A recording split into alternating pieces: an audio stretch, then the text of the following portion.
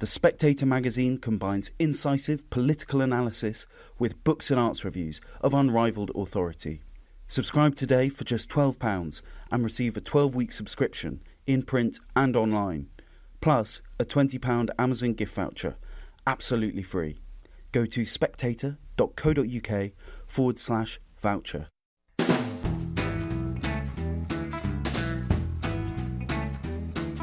Hello and welcome to the Americano podcast, a series of discussions about American politics, life and culture. My name is Freddie Gray. I'm the deputy editor of The Spectator. I am delighted to be joined again. It's been a while, sadly, but he's back, by Jacob Heilbrunn, who is editor of The National Interest and a regular contributor to The Spectator. And we're going to be talking about the invasion of Ukraine and asking what America's response should or perhaps will be. Jacob, you've just written a piece for The National Interest in which you conclude the transformation of Russia in Western eyes from adversary to enemy has begun. Consequences will shape global politics for decades to come. As Putin's highly aggressive assault on Ukraine continues, how do you think this is going to play out in Washington over the coming days? In Washington, it's very interesting. The Democrats are firmly united behind President Biden. The Senate Republicans are, to some degree, praising Joe Biden. Ted Cruz, for example, who never says anything laudatory about Biden, praised him for his move on sanctions. And Biden today will announce a much more sweeping round of sanctions in tandem with Europe on the Putin regime. However, there is a split in the Republican Party, exemplified by people like J.D. Vance. Among the House Republicans today, Paul Gosar, Congressman Gosar, denounced Biden. Now, they're trying to have it both ways to some degree. They're saying that had Trump been president, this would never have occurred. But at the same time, some of them are openly sympathetic to Putin. So there is a gap in the Republican Party that could prove very interesting to watch as we go to the 2022 midterm elections. Well, let's deal with that Trump point, first of all. Trump has obviously claimed if he was president, this never would have happened. What do you think about that claim? Do you think it could be true? I think that in a second term Trump presidency, as he's been quoted in the Washington Post and elsewhere, he said, getting out of NATO is for the second term. So I think that he would have cut a deal with Putin, some kind of spheres of influence deal. And he certainly would have handed over Ukraine to Putin. There was no love lost between him and Zelensky. So yes, as a friend of mine joked, Trump would have given the Russians Alaska as well. And there is a case, you can make a case for appeasement. A.J.P. Taylor, the great British historian, said that there are times when you should appease a great power. Now, Trump would probably, in the second term, have said, this is the Russian sphere of influence. We have no business being here. So no, I think it would have played out quite differently.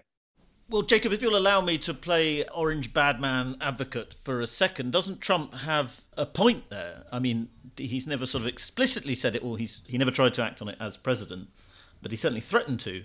Doesn't he have a point that NATO is not fit for purpose as it currently stands, and that perhaps America, and indeed perhaps Europe, are better off with a different alliance system? Yeah, a couple of years ago, that point probably would have seemed to be more persuasive because NATO did seem to be on its last legs. Even President Macron of France, I think he called it brain dead.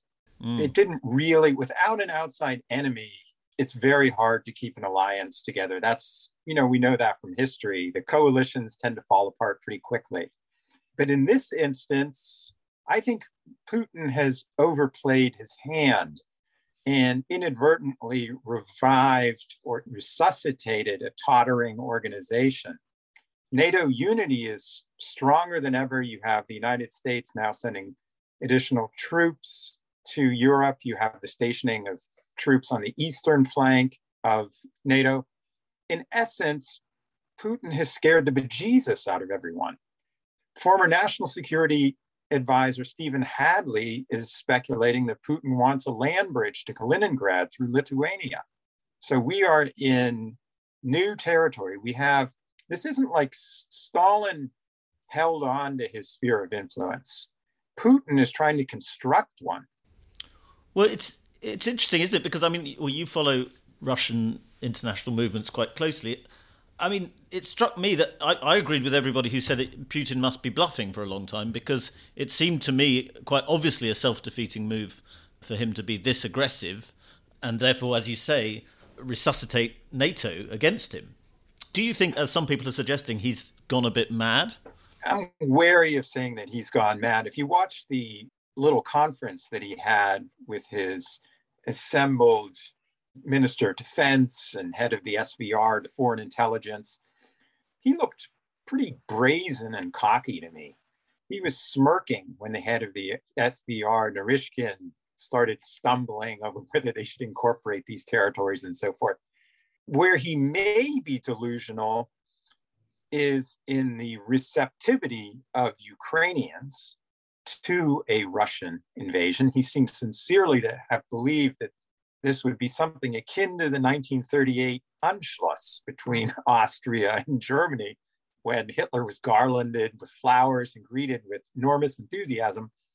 Also, another interesting aspect is, has Putin overestimated the capabilities of his own army and underestimated the tenacity of the Ukrainian military? Reports filtering out now, for example, suggest that the 74th Motorized Division of the Russian army has surrendered to the Ukrainians, and said that they didn't know that they were fighting their Slavic brothers. There have been Russian casualties and so forth. It'll be interesting to see. I mean, if the Ukrainians can inflict sufficient pain on the Russians, which means sending caskets back to Russia and protracting this conflict, that would not work well for Putin. On the other hand, I think he is so committed to this that he would be prepared to use tactical nuclear weapons if he deemed it necessary. I think there's almost nothing that he will not stop at this point. He's all in. I wondered why he would do this, because I think it could potentially a calamitous move for him. But now that he's decided, and he's clearly motivated by this deep anger at the United States and desire for vengeance, I don't think there's much that can be done to deter him at this point. Well, there are quite a lot of whispers going around, possibly it's Western misinformation, that Putin, his position at home is not as stable as it might seem to the outside, that he's getting a bit desperate, and that he's acting up because he's not quite as secure as he was in his position. That regime is only stable until it isn't. We just don't know. In Russia, there tend to be these internal coups and then sudden revolutions out of nowhere. Certainly possible. Everything looks stable until it changes almost immediately. But I don't have the sense right now. I think Putin still has the whip hand. I would not underestimate him. Well, as you suggested earlier, Jacob, the Republicans are trying to have their cake and eat it to a certain extent by denouncing Biden on one hand as a weakling and praising Putin, or certainly suggesting they don't care about Ukraine, on the other. How sustainable is that line of attack against Biden? I think it's going to be difficult to sustain. They are caught in something of a vice, but my guess is that the admiration for Putin will be difficult to sustain because of the pictures coming out of Ukraine. I mean, Putin's goal, I believe, will be to not only install a puppet government, but also to liquidate the Ukrainian elite as far as possible, much along the lines the way Stalin did it after 1945 in Eastern Europe, when he sent in the secret police, the NKVD, to extirpate any opposition that could arise. And, that's obviously why you had the Katyn forest massacre of the Polish military during World War II by Stalin. Putin strikes me as actually maybe even more reckless than Stalin in some ways. I don't think Stalin would have taken a maneuver such as this. I mean, he did march into Poland and was rebuffed, but this really is quite a gamble in a way that I don't even think Finland in 1939 was. Putin has really staked the survival of his regime on being able to triumph in Ukraine. It's completely bananas. There was no reason for him to do this. It also seems like a reversal of the strategy Russia seems to have had, to some extent, in Europe and in America, of cultivating populism and possibly even forming alliances with nationalist movements. Certainly in Europe, he's done a lot of that. But here, with this drastic invasion, he has arguably helped Biden because he's proved that Biden's intelligence was right all along, almost exactly right. He's also possibly helped President Macron, who can now say he doesn't have to fight a re-election campaign because he's too busy dealing with the crisis in Europe, and I think he'll probably benefit politically from that. He's sustaining the very people that we thought he was trying to undermine. I think that's right. The mask has come off of Putin to the extent that there still was one, and he is openly baring his fangs at the West. The likely atrocities that will ensue in Ukraine, especially if it devolves into house-to-house combat, this is really a nightmare for him. That's why he's trying to decapitate the regime right now by seizing the airports, sending airborne divisions, and either force Zelensky to evacuate or simply execute him and then install his own puppet. There's a rumor that he wants to put in Viktor Yanukovych to reinstall him into power. As this is all about reversing the perceived humiliation of Russia, the loss, as he sees it, of Ukraine. Putin has made it abundantly clear that way beyond NATO, he's convinced that Ukraine is of the essence for the Russian nation, and that there is no such thing as an independent Ukrainian national identity. It's as if you argued in London that there is no such thing as a Scottish identity.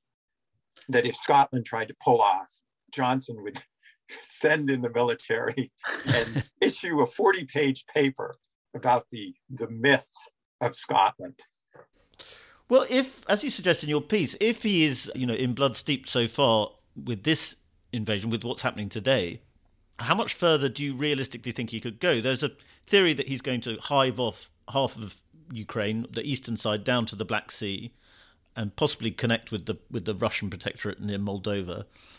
And there's another theory that he's going to just go the whole hog and take over the whole of Ukraine. And then there are some people who think that this could be the beginning of a sort of major assault on the Baltic states and pushing himself right up against NATO, and indeed maybe even challenging NATO. Which do you go for? Honestly, I view it all with great trepidation. Obviously, we don't know. No one was 100% sure that Putin would go big into Ukraine the way he was, or the way he is right now. I mean, I suspected that he would go in ferociously into Ukraine because of his language and the drumbeat of war massing so many troops.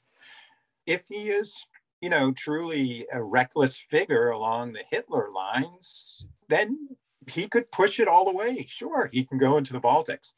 I think it would be suicidal for him to do that. At that point, the United States would probably threaten nuclear war. At that point, you're headed into the World War III scenario. To what extent do you think, without wanting to be sort of self-hating of the West, one can say we've created this monster? I mean, since he's been Russian Prime Minister, President, he sought a rapprochement with the West. And there was, in the early years of Obama, there was talk of a reset. There were many opportunities, perhaps, to bring Russia into the fold. And yet the West has always rebuffed them. And so, some Russians might feel rightly that this is what we get for having vilified Russia, and particularly Putin, for so many years. He's become the thing that we've said he always was.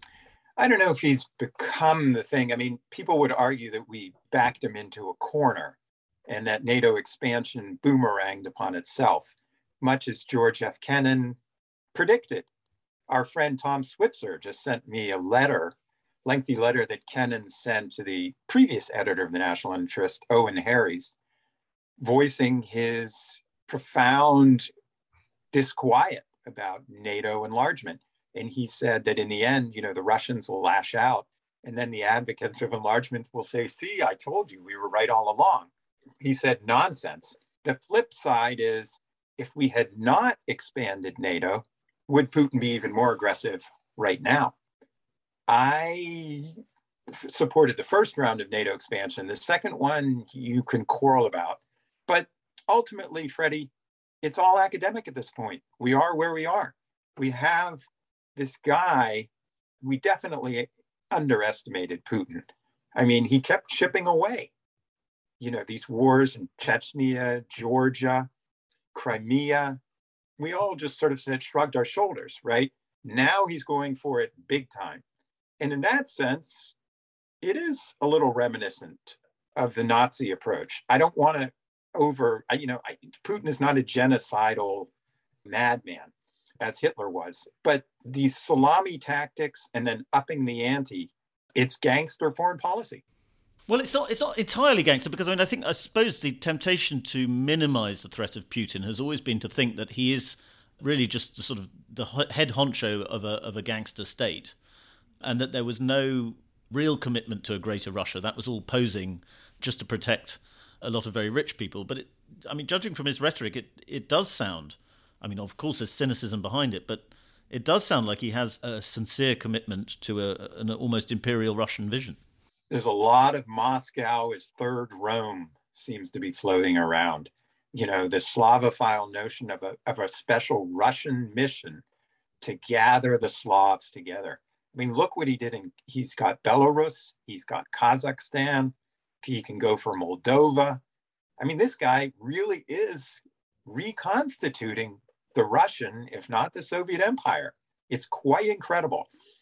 And another analogy with Hitler would be that Putin has the same kind of grievances that animated Hitler after the Treaty of Versailles did more than anything to lead to the rise of German revanchism.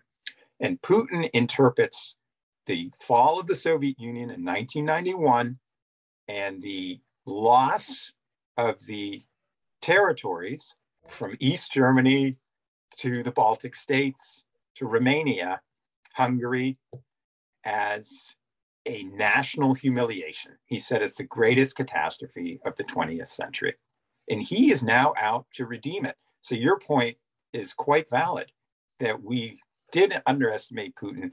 He does appear to have an ideological mission. Well, let's talk about America for a bit.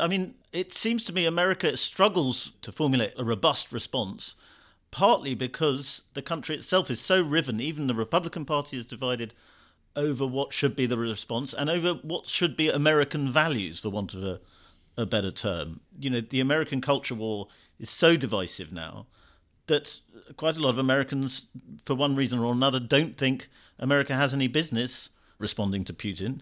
And if they do, they're very incoherent about it. Does America have enough confidence in itself to respond robustly to Putin? It does among the elites, and they are what drive foreign policy and always have, and probably always will. They can't remain immune to the concerns of the population. Now, Biden was very explicit from the beginning to say that he wouldn't send troops in to Ukraine. And he's been criticized by some of the hawks who said, well, he should have preserved strategic ambiguity. But because, for domestic political reasons, I think he had no choice but to say the United States is not going to intervene in Ukraine and get tangled up in a war with a nuclear power. We don't have a formal alliance with Ukraine. This is unfortunately Ukraine's plight. But, can we mount a robust response? So far we are. And if Biden uses it shrewdly, it could, and probably will, at least temporarily, boost his standing in the polls. The question is, what comes next? Does this turn into a foreign policy disaster that is perceived as a loss among Americans? Does he start to look like Jimmy Carter with the Soviet invasion of Afghanistan in 1979, which, by the way, turned out to precipitate the end of the Soviet Empire, just the way invading Ukraine could turn into a calamity for Putin. But the perception at the time in the late 1970s was that Carter was a weak and vacillating president. Biden will need to channel Harry Truman more than Jimmy Carter if he wants to survive this crisis. But there will be a constituency in the Republican Party that's going to continue arguing that we created this crisis through NATO enlargement and that we have no business trying to mess with Vladimir Putin. But that could roil the Republican Party as well. It already is in the Senate race in Ohio, where Jane Timken is one of the candidates. And she is taking an extremely hawkish line and saying that Biden needs to be even tougher. Meanwhile, J.D. Vance is saying we don't have a dog in that fight. Well, Biden seems to be under some pressure because of what happened in Afghanistan to show toughness, because there's a sort of widespread perception that he was weak in withdrawing from Afghanistan and it was a great embarrassment to America. He seems so far to have resisted, perhaps to his credit, some urge to sort of shake his fist too vigorously to look like a tough guy. Have you been impressed at how stable his response has been? He's been fairly consistent in what he said. I've not been surprised. I think actually he's more in sorrow than in anger about this. He's someone who experienced the Cold War, which is why I think he's approaching this somewhat differently than even Barack Obama would have. I've always thought that Biden is tougher. He wanted to get out of Afghanistan for over a decade, and he told Obama to overrule the generals, that we should hightail it out of there. So I didn't perceive Afghanistan as weakness, but it has upped the ante for him to appear tough, both in Ukraine and on the issue of Taiwan. Interesting you mentioned Taiwan, because that was going to be my next question. Of course, the big other superpower in the world is China. And there's been a lot of talk about how the West's approach to Ukraine and to Russia has only brought China and Russia closer together. They certainly seem to be cooperating over the Ukraine crisis. And indeed, there's a lot of fears that China might use this opportunity to strike at Taiwan. What do you make of all that? I still would be surprised if China launched an invasion of Taiwan. Again, that is courting trouble that I don't think they need. I think time is on China's side. They are much more calculating and cautious than Putin appears to be. So, they'll continue to probe. I think there was another violation of Taiwanese airspace last night by Chinese fighter jets. But I don't see the Chinese engaging in a strike on Taiwan. That would be, by the way, quite costly in terms of fatalities. Nevertheless, it's definitely true to say that it benefits China to have America's strategic focus back on Europe, Eastern Europe, at a time when its rivalry with China since the pandemic has certainly become more tense. You see, Freddie, I have long been convinced that Putin is actually more dangerous than Xi Jinping. Okay. The so-called pivot to China has never been fully persuasive to me. Given Chinese economic prowess, which Russia cannot boast of, they do have an investment in a stable international system. And I think the hawks in Washington have tended to deliver apocalyptic scenarios about our competition with China. I do not see why it is inevitable that we should become immersed in a second Cold War with China. I can see them as an adversary, but not as an enemy. Jacob, it is always absolutely fascinating talking to you. We should talk about this again soon. Thank you, Freddie. Thank you very much for listening to that episode of Americano. If you enjoyed it, please subscribe. And if you really enjoyed it, please leave us a star rating, preferably 5 stars, and a review.